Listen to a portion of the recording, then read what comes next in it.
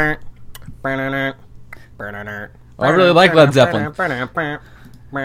It's not a bird, it's not a plane, it's Superhero Slate. It's a modern podcast where we talk about everything that's great, like movies, TV, superheroes. It's Superhero Slate. Oh yeah. Hello everyone and welcome to Superhero Slate, the show where we run down the latest superhero entertainment news. We love TV, movies, and superheroes, so let's talk it all out. My name is Chris Dillard. And my name is Mike Royer.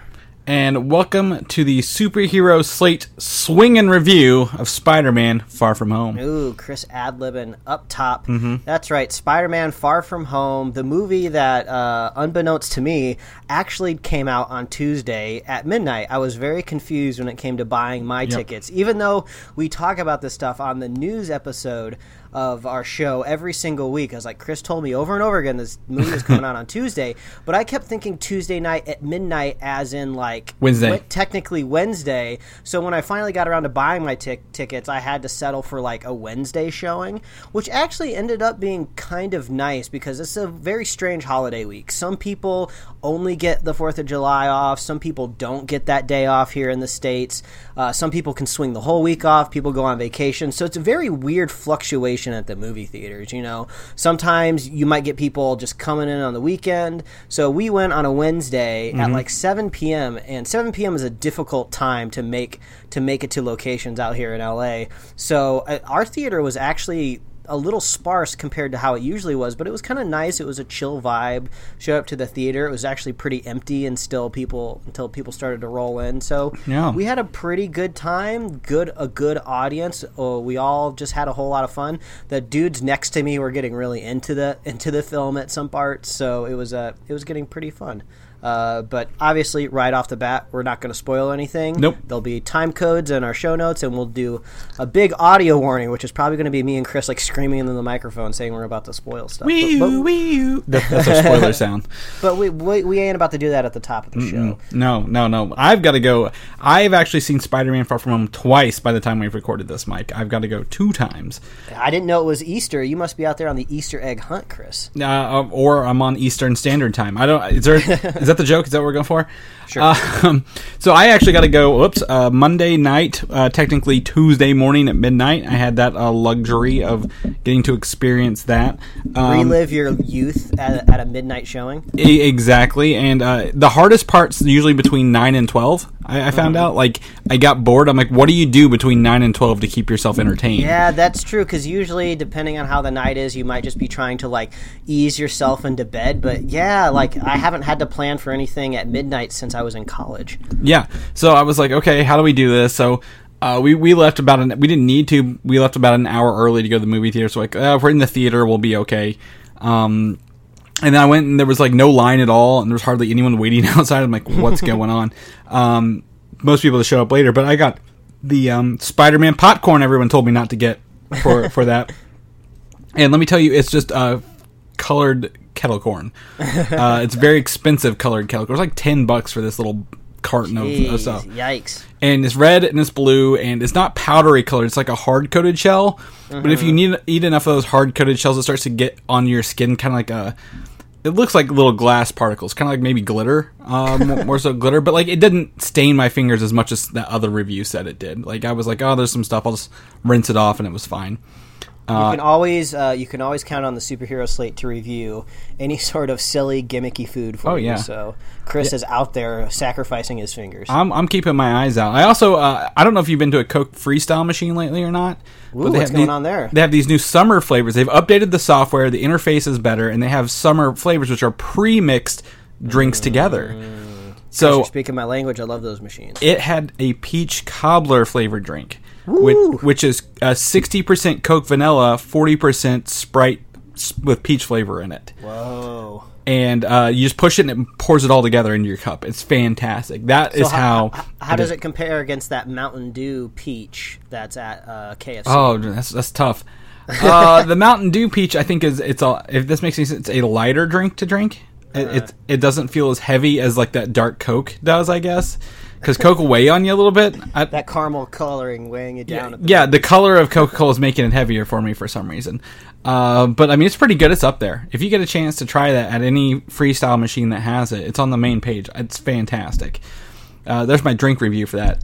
And then the second time I actually had to go on the 4th of July day, and my first one IMAX full theater. Second one, barely anybody in there on the 4th of July at like 5 o'clock. We went 5 o'clock, prime grilling time, just to avoid that heat that's going on. And also that awkward time where you gotta be really careful with the timing of your film, because depending on when the sun sets in your region, you might be starting to miss the fireworks. Yes, and we got out 7:30, enough to have dinner and watch people set off fireworks all night long here in the Midwest. So 2 times, both good times. It was a good time going to Europe with Spider-Man and his pals. Well, Chris, it seems like you're starting to show your hand, so lay it on me spoiler free. What did you think of this movie? It was awful. I saw it awful. I saw it twice. Like I tell people. No, it's a really good... I think this is a really good Spider-Man movie. It's a really good follow-up to both Homecoming and Endgame. Endgame's like we talked about kind of last year with Ant-Man. Endgame and Infinity War are heavy films, man. Those will weigh on you. They need something to build you out of that gut and that depression from those movies. And this was a really good movie. Now, if people are hoping to get a nice, clean wrap-up for 12 years of movies, you're not going to get that in Spider-Man. I will tell you that right now. Do not go in hoping that you're going to get answers to everything you have questions for. But I will tell you, Spider-Man and Mysterio and his crew of characters on their trip in Europe is a very fun movie. I felt like I was there with them on this trip. It took me back to my teenage years. I'm like, I can relate to Peter Parker in these situations, and it's just a good time. I think it's a really good summer movie, and even better Spider-Man movie. Mike, how about yourself? Yeah, this movie is going to be an easy recommend, but also difficult to talk about it. Because there's definitely 2 parts to this movie, and I don't want to spoil anything, so I'll just say this was a really inventive, fun time. Give huge props to the screenwriter, Chris McKenna, and I was looking up his credits because the only thing I remembered him doing was the previous Spider-Man movie, Homecoming, and he's written a lot of things that we liked. You know, the most recent Jumanji movie, which we thought was actually a pleasant time since it's a movie we didn't really think we wanted. He wrote Ant-Man and the Wasp. He's wrote a bunch of episodes of Community, which is a show I absolutely love, and American Dad, which is a show that I like. So I thought he really nailed it here with the story. I love the emotional connection between Peter and his long lost mentor Iron Man, and man, what a fascinating send up of where Endgame left us off. Just a very creative and clever way to pick up these loose ends, and we'll talk about that more in spoilers. But I had a really fun time, but it was a very confusing time, which I can't really speak on much more. And I confirmed with my wife, we both had very similar feelings with this movie until we kind of hit that point in the film. So all I can say, this is an easy recommend. I can only really echo what you're saying right now. It's a great sequel to Homecoming, a great sequel to Endgame, and I'm really looking forward to definitely the next Spider-Man film. I mean, we all knew that there was going to be more of these, of course. There's no question there, but the film definitely ends on a very interesting note, if you will. So there's a whole lot to talk about here, and I feel like I don't want to slip the tongue anymore. Mike is towing the line here really carefully. I also have to give a lot of props to the music in this movie. I actually found myself listening to it more the second time around. You know, it's funny that you mentioned that, because there was a 4:45 screening of this movie going on next door while we were waiting for our theater to be cleaned, and so I was just out there sitting, eating some popcorn, and I could start to hear the music come through the walls, and I was like, man, this sounds like we're in for a really, really fun time here, because I could just like kind of hear the third act coming through the wall. So yeah, I could agree with you there. Yeah, and that's not something you normally talk about in a Marvel movie, but there are hints of stuff from the first Spider-Man movie. There are new tones for this one, and then some throwbacks to his time in the Avengers movies, the 2 he was in. So really, really enjoyed the music, something I don't normally say. But I mean, it's no surprise, Mike, that there were you heard the people having a good time watching this, because this is the #1 Tuesday opening. We didn't talk about the box office yet, but like before we get into spoilers, I just want to drop this on people. Mike did the research. He found out that this was the number one Tuesday opening of all time. And let me tell you, it had a run for its money. Some of the best movies come out on Tuesday, including other Spider-Man movies. Yeah. And what else, Mike? I forget everything after Spider-Man again. Well, I mean, honestly, I didn't even know this movie came out technically on a Tuesday, but the first Transformers film came out on a Tuesday, which I still like that first Transformer movie, so I'm not gonna take jabs at that. But the Tuesday opening list is very kind of interesting because we're all familiar with movies coming out on Wednesdays. That's usually the holiday release to get ahead of it. But Tuesday, it's like, what movies are you seeing coming out on a Tuesday? You got like random things like Kate and Leopold, Juno, movies you've never heard of, raking in like $700,000, and a ton of fandom events. So, you know, those trailers you see at the beginning of all of your films where it's like, oh, do you want to watch this recorded like a musical theater number inside of a movie theater in your local town? It's a local fandom event. Those are bringing in about like $300,000. So the Tuesday list is pretty funny. So when you see the headlines of Spider-Man Far From Home number one Tuesday opening, wasn't a whole lot of competition there. It's only second to the Amazing Spider-Man, the man, I already forgot the kid that played Spider-Man in those. No, not Tobey Maguire. That was the first one. Yeah, Andrew Garfield. Andrew Garfield, yeah, that's right. So second only to Andrew Garfield. So, but you were saying it's also it was also somewhere on Wednesday too, right? Yeah, so it's the number one Marvel movie on a Wednesday. Gotcha. Most of them come out on Thursdays, honestly, rather than Wednesdays or Tuesdays. And with the 4th of July being a rotating holiday, you never know what day you're going to get with it. I don't think anything's come out on a Wednesday for them yet. I mean, Ant-Man and the Wasp maybe last year, but I mean, that probably did it the week before. So this is the number one Wednesday for Marvel. So, I mean, that's got 2 days in a row. Good legs. And this is the number 2 4th of July movie ever, right behind like another Transformers movie. Transformers always coming in. Yeah, July, so for a long time, that was like the box office month for the summer. That's where you put your biggest heavy hitters that your studio could possibly produce. But now July just kind of seems like another summer holiday. Just, you know, I saw that Hobbs and Shaw trailer the new in front of my theater, yeah. And that's one's coming out soon. So that's just going to be another. I don't think that's July though. August 2nd. I looked at it this time, and then also. What was it? The new Jumanji. You mentioned Jumanji, the new Jumanji movie. Jumanji? What's Jumanji? Yeah, that one actually looked funny too. I was like, that's a good Sony movie coming up. And we don't say a lot of good things about Sony here on the show, but sounds like we're going to say some good things about Marvel's Sony thing here with Spider-Man. So spoilers, Mike, can you do my alarm for me? Wah, wah, wah. He's going to do a European ambulance. Wee woo, wee woo. It's the other way. So we're in the spoilers. Here we are. Guess what? Mysterio's a bad guy. Who would have thought that? I got to put this out there. I don't know if I'm like just like a daft person, but I was kind of believing that Mysterio could possibly be the good guy before I stepped foot into the theater, because we saw in the trailers that he was kind of being pivoted as a good guy. And, you know, Jake Gyllenhaal was playing him. Jake Gyllenhaal kind of has like a very friendly face. You know, Marvel's been taking these different angles for all of these different characters. So I wasn't surprised that they could possibly try to turn Mysterio into a good person. And the fools that we were, and everybody else was out there, we totally fell for the bait that there was going to be all of these multiverses. So I was like, okay, well, this can totally explain possibly a good Mysterio. So when I'm watching the movie, this like kind of like first act and maybe part of the second act, me and my wife were both just like, what is going on here? Like, the way Jake Gyllenhaal is like playing Mysterio just seems so weird, to the point where like we were kind of not digging the movie for this kind of first portion of the film. Mm-hmm. We were like, why is he being like so nice? It seems like his character has like no sort of like detail to it. He just seems like on the surface like so nice. Like, it seemed like we had already had like a previous Mysterio movie somewhere out there. I was like, where's all the development for this character? What planet did he come from? Why did it like why did it get destroyed? Like, why are they pushing this relationship so quickly? Like, why are all of a sudden like Peter and Mysterio just best friends already? Seems like there'd be like some sort of tension between there. And then when they're in that bar scene and he hands over the glasses, I was just like, okay, I think something's about to happen here. I better see like a side eye from Jake Gyllenhaal here when Peter leaves this bar, or else I think this movie's officially lost me. I was going through these thoughts in my head, Chris, during this film. I was like, is this it?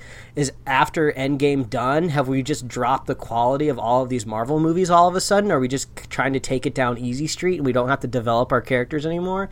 And then, bam, that turn right there, which I was hoping would come. It's not like it was totally unexpected, because Mysterio is a bad guy historically through all of the comic books, and his number one superpower is basically deception at its very core. So when it finally happened, I was just like, oh, thank God. Thank God. This is what this movie needs right now, because so much of the first act was just really bugging me. I was like, why do we need another worldwide threat? Like, why does the planet always have to be in peril? Like, why can't it just be like a neighborhood level crime that Peter's dealing with? Like, there's no way that this Molten Man could destroy an entire planet. Like, nothing was making sense to me, and I was getting very frustrated. So that's all to say, when this turn finally happened, I was very excited, Chris. Very much so. And just to point out, I've seen this movie twice, okay? So I've gone back and watched it with that revelation. Also, the second biggest revelation of the movie, Nick Fury and Maria Hill are the Skrulls the whole time. So literally nothing in this movie is as it seems from the get-go. The first people we meet, Maria Hill, Nick Fury, Jake Gyllenhaal, all three of them fakes throughout the whole movie, which is really interesting. And when you go back and rewatch it, you see Maria and Nick bicker like a married couple, and they've never done that before. And Nick Fury also falling for this Quentin Beck person, that would never have happened either. So that was really, like, you start to like, oh, he's doing all this because he's not really him. And Ben Mendelsohn as Talos, I love the way he talks and like intonates every word, so that was a really fun reveal. But there are those people, I went back and confirmed this, so Quentin Beck's, that's not his real name, whatever his real name is based on the BARF technology. He built the BARF technology in Civil War. And the guy who built the drones is actually in Iron Man 1. That was not a fake out. So the guy who was like, Tony Stark built this in a cave, that is Ralphie from A Christmas Story. Yeah, I started seeing that. So I know that they did that flashback where he was saying he built this with a box of scraps and like a cave. So I could believe that they brought him back, but I'm going to go and make a guess here that Jake Gyllenhaal was not actually in the shadows on the stage for the barf scene. No, that's the one retrospect they added in, but the other one was real. Sense. I mean, how would you not spot Jake Gyllenhaal in that film? Like, people go over every frame of these Marvel movies. There's no way Jake Gyllenhaal could have like made it by, Yeah, exactly. And I also did not know this guy who played Ralphie as a producer on Iron Man 1. That's why he had that role in the movie. Ooh, I hope he's getting some of that back end money. Well, he's getting new movie money now. He's probably one of my. I've got two complaints about this movie, Mike. Before I forget, he is one of them, because every time it's like, nah, the drone fell off, it's fine, and the guy's like, dude, that's evidence. And then later on, he's like, the drones are breaking formation. He's like, it's probably a flock of birds. Like, that guy could give two shits about getting caught or like anything going wrong in this movie. I guess he's just really bad at his job. he was not into it at all, and I was like, why? Like this, like every time Beck found out it was Spider-Man doing it, it was because that guy was just like, yeah, whatever, I don't care. So I thought that was kind of weird. And then the other thing is the Peter Tingle. They don't explain why it doesn't work at the top of the movie. It just all it does is May throws a banana at him, and he doesn't catch it. And she's like, I thought you could dodge bullets. He's like, yeah, I need this trip. And that's really the only explanation for why Spider Sense doesn't work until the end. Yeah, and we haven't really had any specific moments before where Peter has been actively using his spider sense, right? I mean, yeah, he's like, I can believe just superheroes in general can just kind of like dodge bullets. So I've never really known, is his ability to dodge stuff just his quick reflexes of just being a hero, or is he I almost thought in this film he was finally developing the spider sense. No, like he had never had it. No, he has that in I guess Civil War and not Far From Homecoming. Because he has those scenes where his reflexive eyes get bigger, whatever, and then time slows down, and he dodged some stuff. I think most like the Vulture and some stuff in Civil War. So he has had it. They just don't. They're not they're not beating you over the head with it like they did in the previous trilogy movies. Yeah, I guess you just assume that the loss of Tony and just having an alien come to Earth and being snapped away and coming back was enough to like remove his powers. But yeah, I guess there is no specific line that really telling you why he doesn't have it. Yeah, exactly. And at the end, he just does. But Peter Tingle is a hilarious line. That had my crowd like just going crazy. When every time they brought it back up, like when Happy's just like, "Oh yeah, like you're Peter Tingle." Yeah, the ambiguity of Happy dating Aunt May was very entertaining. Yeah, the whole a byline up until the end moments, and like, "Are you dating them?" And one's like, "Yeah," one's like, "No." So I think I really got a really good European vacation vibe out of this, especially whenever first off, when they land in what is it, Venice, and like their hotel's like, oh, it's under renovation for improvements. The teachers were hilarious as well.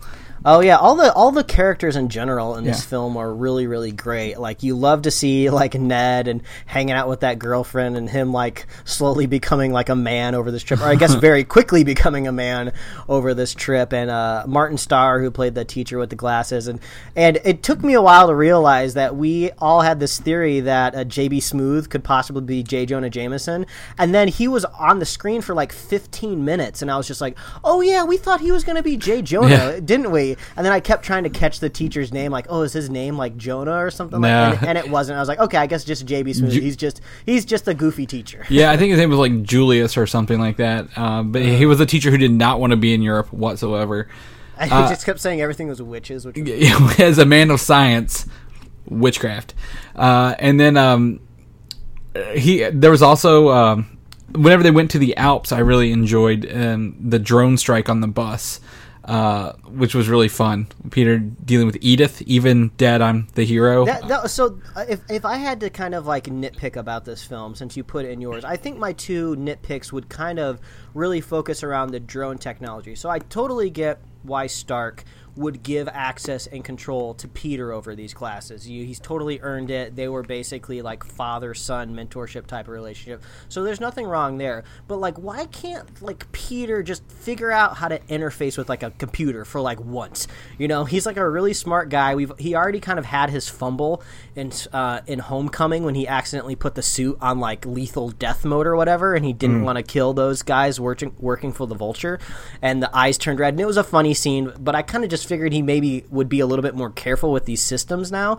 So when like there was like a missile literally like coming for the bus, like I thought it would be more realistic for him to honestly just shout out of nowhere in the middle of the bus just the word no, and then people would just look at him and think, oh, Peter's being really weird just shouting random words on the bus, because something as simple as just saying no will stop your classmates from dying. You don't need to tell people to look off the bus for mountain goats and then jump out the window and shoot the drone. But that made a good scene, though. Yeah, it looked cool. It did make a cool scene, and it was very, very necessary to introduce these drones, because these drones are very pivotal to how Mysterio works. So maybe there could just been a cleaner way to do it.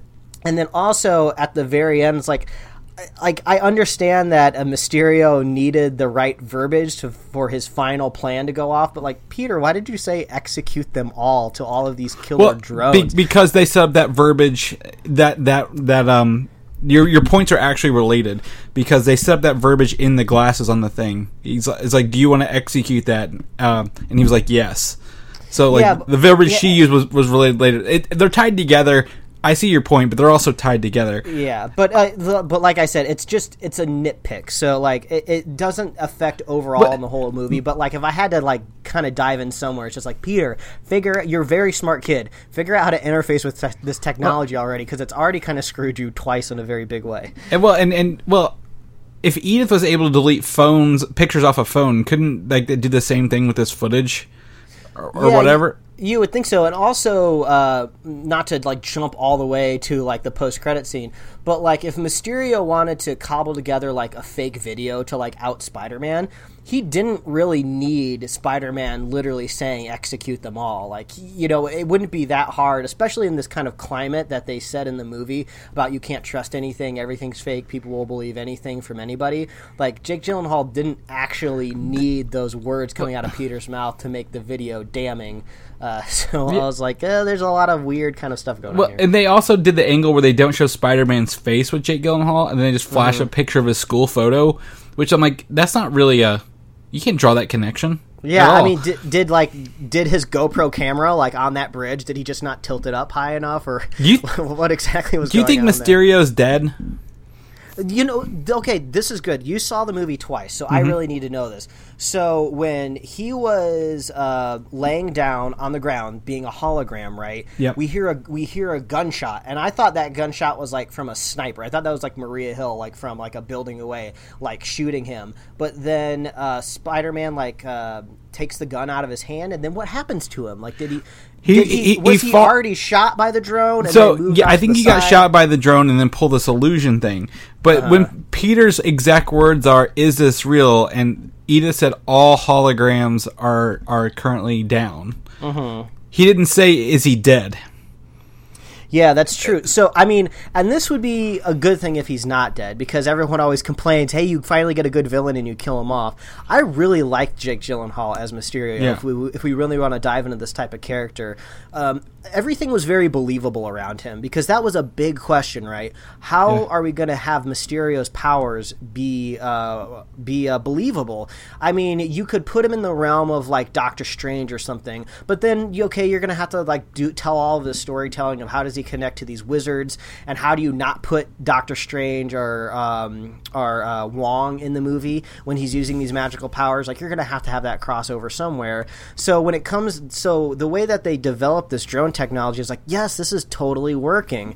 Like, this hologram technology we've seen work plenty of times, and it looks great. You know, they introduced the drones early on in the movie. It's not surprising that these drones would even be a thing, because Iron Man's built like fully autonomous suits that run around. Yeah. So I think what really sold it more than anything else is we had that really awesome scene and really clever scene when they were all in the kind of like that abandoned theater when they were doing all the choreography, because you would actually need to do that. They are rehearsing and to them it's all a show. Make the show believable. It's a play. And so much so that after they get the glasses, I really like that scene where Gyllenhaal goes from fatherly figure with the glasses, and then he's like, and it's that easy, and he like does the toast and like runs you through everything. I'm like, he's so charismatic, and you're like, all these people have been burnt by Tony Stark. They're not really from another universe. And you're like, oh damn, the curtain's been pulled back. We now see how the magician's doing his tricks, and his transformation was fabulous in those moments throughout the whole thing. And then he was also, again, he was very smart. He was the smartest man in the room, sometimes he said. And he was like... never apologize for being the smartest man in the room. And he used that to get to where he did. Yeah, and I really like the motion capture suit that he wears, because it just kind of pulls more into like this realism of how you're really selling the Mysterio. Like, he kind of like had a half helmet on anyway, with like the heads up display and like the microphone, and he didn't try to look cool, because he knew he didn't need to look cool at all, because he was going to have a hologram on him the whole time. And he had the lady steaming the cape. So yeah, he also had the real suit too, which was great. So I just loved how this was all very much thought out, because I hate it when movies are just like, oh, there's like gods and Thors out there, and there's all of this magical shit happening, so we don't need to go to this length to explain all this stuff. The audience will just give us their money and they won't care. So I loved that they actually cared. And then when we actually got to the Mysterio mind trippy stuff, I was like, this is like ripping pages out of a comic book and putting them right on screen. I was like, this is exactly how Mysterio operates. They just nailed it to a T. Like, all of these trippy visuals, Spider-Man like falling through stuff. They did some really cool match cuts in those scenes where like Mysterio's head would turn into like a fishbowl or like a snow globe or something like that, and Peter would be stuck in it. And it also helps that we had just played the Spider-Man game like a year ago, when we actually had to interact with these types of scenes with that wasn't Mysterio, that was like Poison from the Scorpion. Scorpion, but kind of a similar vibe. It's like, I'm like, have you ever played the Batman Arkham games? No, I haven't. But the Scarecrow does the exact same things to Batman with those poison and that, and like you have like, you know, he's getting punched with the fist. Everything real is hidden from him. So like when he goes to punch Quentin, it's actually like a column of concrete, and he webs something and pulls down the crane into the illusion. Like, it's awesome, and then it's only compounded that much more whenever he's in the hallway fighting the quote invisible drones in the projection as well in the hallway, using only his Peter Tingle. Yeah, and also it was great that those drones were weaponized, because you try to be like, okay, well, if these elementals aren't real, well, how are they causing damage? And then you realize, oh yeah, because the drones have they have like tasers on them and stuff, so Flames, this is all working. The only thing that that you kind of have to stretch and just believe that they did it is it seemed very impromptu for Jake Gyllenhaal to have to confront Spider-Man in that big empty Berlin warehouse, right? Because he didn't know that that's what was going to happen. They didn't know this whole plan was going to fall apart and he was going to find that hologram. So Mysterio puts on a very elaborate illusion for Spider-Man in this warehouse, and it's just like, I really don't think he had time to be able to finesse that illusion so much. So I guess maybe he kind of has a little bit of like freestyle ability too. Like, if his team's just like firing on all cylinders and they kind of have a goal, maybe they can just kind of like freestyle some of these events and they don't have to be totally choreographed. He could have used that before on Nick Fury and Maria Hill, if they were the Talos versions, and he's like, hey, we're in an office building, and then next thing you know, it's really not. It's an abandoned But this is kind of some of the great thing that Marvel has done in the past. Like, if the execution is just so fun and so entertaining, and all the actors are just really, really giving their all to the role, you can kind of look past kind of that bigger question of just like, well, I don't think he would have had enough time to prepare this, but it's just like, who cares? It's really cool. Like, it was awesome. It's almost, I think it's trippier than the Doctor Strange visuals at this point. Oh yeah, and those are almost 3 years old now, believe it or not. I gotta, while we're talking about the actors giving all, I gotta give props. I always like to see Peter and Ned hanging out together, but with Ned and his newfound girlfriend who was on the trip. Oh yeah, but then they broke up, man. But they broke up at the end. That's a journey. Love is fleeting. Sometimes adults just grow apart. Chris. Yep. I actually enjoyed Mary Jane, MJ, more in this movie than the previous one as well. Yeah. I think she had more to do, more lines, and she sold that quirky personality a little better rather than being the creepy one on the side. Yeah. So I really dig that, and that kind of quote unquote happy ending there for Peter and Mary Jane. Peter also came back on the same flight they did, and even though he was supposed to stay in Berlin, by the way, I just want to point that out.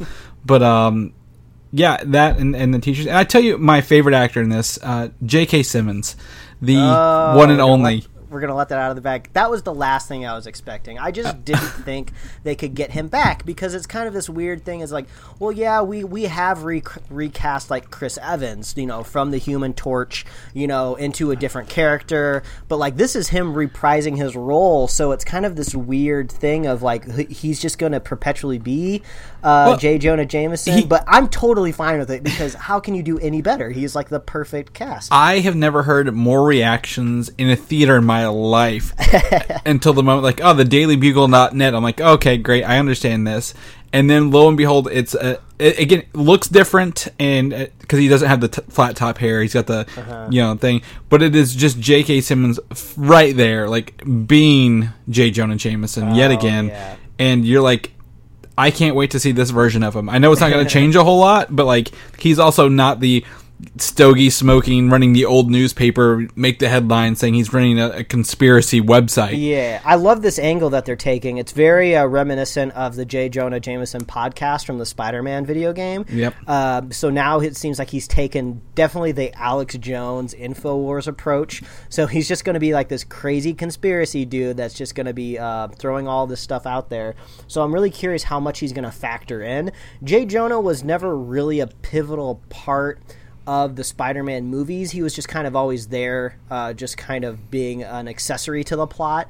And I can't imagine he's going to have too much of an influence on where the story goes directly. He's just out there reporting the conspiracies that come across his desk. So he just might be a fun foil every once in a while to pop up. Well, even in the comic books, he never really takes a front seat in the story unless like his son gets involved or something like that. Well, I mean, it all depends. I mean, there are more where he is a big point, simply because he's consistently putting the public against him, and it's not really anything, like he's not out there like kidnapping Peter Parker's girlfriends and threatening his family kind of thing. He's just like being a nuisance on the whole. But with the new website, we live in a world of fake news and all that other stuff, and there's no Tony Stark out there to hijack those screens across the world and stop these from perpetuating. I'm interested to kind of see how that goes. It was just such of all the things I didn't expect. Even in the end credit scene with Nick Fury on a spaceship full of Skrulls. Sword. That's gotta be Sword. It's gotta be Sword at this point. Which is an acronym I don't remember. Or it could be, we talked about the newest version of the Ultimates being in space and guarding, the space as a whole with Captain Marvel, Black Panther. We talked about possibly becoming a movie. This could kick off that version of it. Yeah, it's basically going to be the Justice League Watchtower, it seems like. It's just going to be the command post for space threats. And it seems like they've logically finally built up to that point. Like, if you were to introduce, like, a space station in the first Avengers, I would have been like, oh, okay, this doesn't seem feasible. Like, if you're just getting around to flying helicarriers, I can't quite see that leap to space quite yet. But since we've had Captain Marvel in the MCU now, we've seen all of these space threats, now it seems totally plausible that kind of the world would kind of group together and they would just throw a ton of money into orbit. Well, this is not that. This is not that at all. Only people on the ship were Skrulls, so I think this is a Captain Marvel-led base, because she's been out there 20 years or plus. Oh, at so this you point. Think maybe she hired Nick Fury herself? She brought Nick Fury to space with her. Be like, look, let's go out here. I think something bigger's going on. Bitch, you've been to space, which is even funnier to think about now, knowing that Talos said that. Yeah. So he's just like, I wonder what Nick Fury would say right now. He'd probably call him a bitch right now. So I'm going to call him a bitch. Exactly. And so, I mean, with that being said, those were all Skrulls up there, and we always thought the Skrull invasion could be a villainous invasion, but it looks like it might, a friendly Skrull invasion. I don't know. They keep using that. I didn't see that coming. It's still not as big a surprise as J.K. Simmons returning, but what about all the possibilities of Phase 3 we talked about Phase 4 being cosmic based are now coming to fruition at the end of all these the past couple of years. And this seems like a really good compromise in the middle, because if you go too far into space, you're removing yourself from Earth, which is taking your audience out of the film. We don't have our way to really empathize in there anymore with the threat of the Earth. So if you're kind of partially in space, but really you could look out the window and still see Earth, I think you still have that earthbound connection. But I don't always like to pull in like Batman vs Superman and Justice League into these conversations, because you're just like, oh, okay, Mike, what are you doing here? You're stretching here. This movie did the exact right way to show how a planet mourns for a hero when they sacrifice themselves and die. It totally made sense that you would see Iron Man graffiti all around the Earth. Everybody would love Iron Man, wondering who's going to take up his mantle, because he didn't just save the planet, he saved half of existence, and he was a very upfront superhero. He was on. Everybody knew his identity. He was on. He was in front of cameras all the time. He had that type of personality to where the world, love him or hate him, would know him. So when he would sacrifice himself and die, and he would be long gone, there would be that affection and people would want to know what happened to him. And that's just the polar opposite of what happened in the Justice League. No one cared about Superman. No one really knew who he was. And he wasn't honestly Superman for very long when he died. So I loved how they really nailed that with Iron Man. And it's fun to see how it can really work. And I love the visuals that Mysterio did when he had the Captain America and the statue that fell over, and then the zombie Iron Man, which felt very much like Marvel Zombies. I never thought I'd get kind of that that close to it, that Easter egg in a movie. So I was like, oh man, those visuals are so cool. So I loved how they really nailed that. And just tying up all these little loose ends, what happens when these people come back into the existence, the marching band blipping back into reality, and then just little lines like Aunt May talking about displaced people, when they come back, people living in their apartment, because all that makes total sense. There would be this weird minutia that would happen on the Earth, and you don't need to go into every detail, but just one movie bringing up these little facts just here and there is just enough to go okay, they're not trying to skirt over this weird storytelling problem that they have to get around. They're gonna face it full frontal. And with some of the kids, it is coincidental and very favorable to the story that all of our main characters got dusted and then came back. And it's not like Flash Thompson ended up being 5 years older, but it was funny that one kid was Brad, 5 years older, and he was hanging around Brad, which I was looking up some Easter eggs. I guess Brad was actually a real character. in the comic books. I don't think he turned into a supervillain or anything, but I think he was like a jock love interest of Mary Jane at some point in the anthology of Spider-Man. So that actually was based on a real person. So that was hilarious, seeing that some people did grow up and they moved on. That one kid said, that opening class announcement, that was so funny, and the "I will always love you" with the Comic Sans. He's just like, yeah, my younger brother's now older than me. That's messed up, man. That's so math. Funny. Yeah. Yeah. So, it's good, and they got the two kids with the iMovie making the tribute video for everybody. Which I guess in this respect, it didn't make me think. We know Captain America lived, but everybody else thought he died in that battle. Mm-hmm. The world would think Captain America is dead, since that's true. They use the time travel later. So, that was really fun. I really liked the kid. I really felt like that awkwardness Peter did when he was like, "I got this plan. I like this girl, and nothing's going right." And I'm like, I can relate to that guy. I remember being young and stupid, so. I think it was good. I had a really good time with this movie, Mike, and I think I don't know what else I can say other than repeating the whole thing. But I mean, it's got to be. It's hard to rank Spider-Man movies. There's some that are really good. There's some that are really bad. But I think I really think this is a good follow up to the first one and Endgame, and I look forward to seeing Spider-Man as soon as possible again. It's going to be really entertaining to see where they go. I mean, obviously, the one thing that we haven't brought up yet is now his identity is really out there in the open, which is something that historically happened in the comic books Civil War. So they're obviously going to take it a different direction. How many people are going to believe this? Is he going to go back to school and just tell everybody that Mysterio was lying? But then at the same time, why would Mysterio just lie about a random teenager from Queens? So who was known to be on vacation at those same places? Yeah. Is he going to have to drop out of school? Is he going to move into the Avengers compound because there's nowhere else safe for him to go? The relationship with Mary Jane's probably going to get a little dicey after that. She's still just like a normal kid.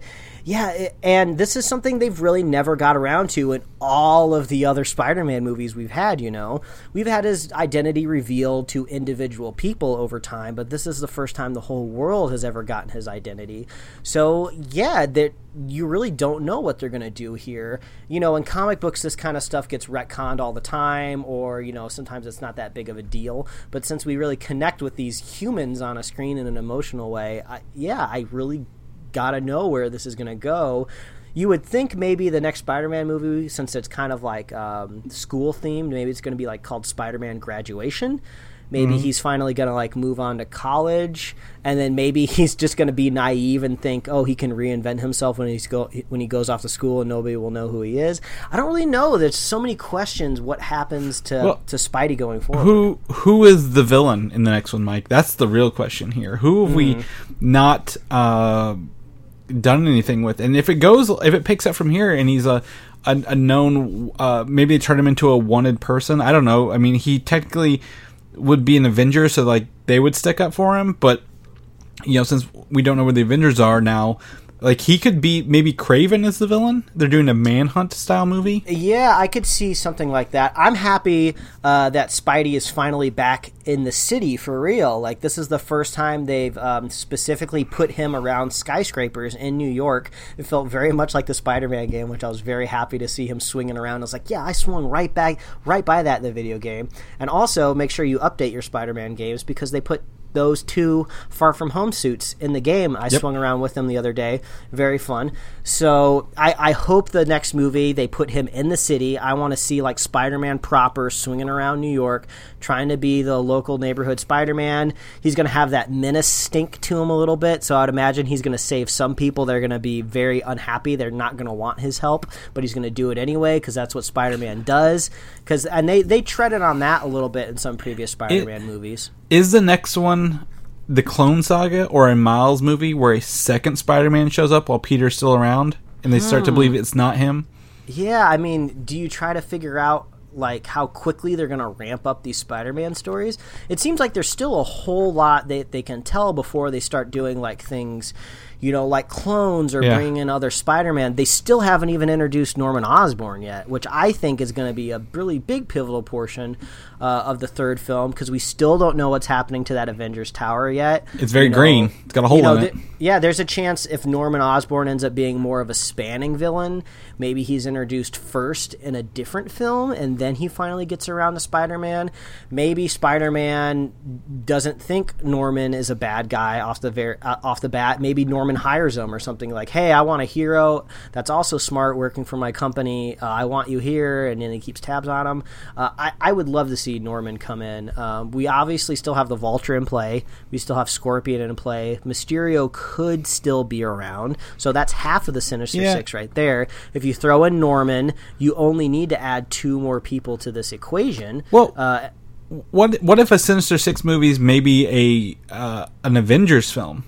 Yeah, that could be it. It's not earth shattering. Earth's not ending, but like you put those 6 people together, that's pretty powerful. Yeah, or it could be like a Young Avengers movie. I don't know historically who has led the Young Avengers, but if you think about it, if Spider-Man kind of is taking the mantle a little bit from Tony, maybe he's not quite mature enough to handle an adult squad of adults, but maybe he could handle like a younger squad of kids. Maybe he'll end up like running like a pseudo Young Avengers. Maybe it's not official, but maybe he gets a ragtag group of heroes together to help him save New York, because a New York level threat would be enough for him to maybe get a couple people in, but it's hard to imagine somebody like Spider-Man trying to save the entire existence of the universe, Yeah, exactly. He just kind of hung out for a little bit the last 2 movies and kind of got his butt kicked several times. So his score's not that good right now, to say the least. But no, I mean, I think to me, I think I've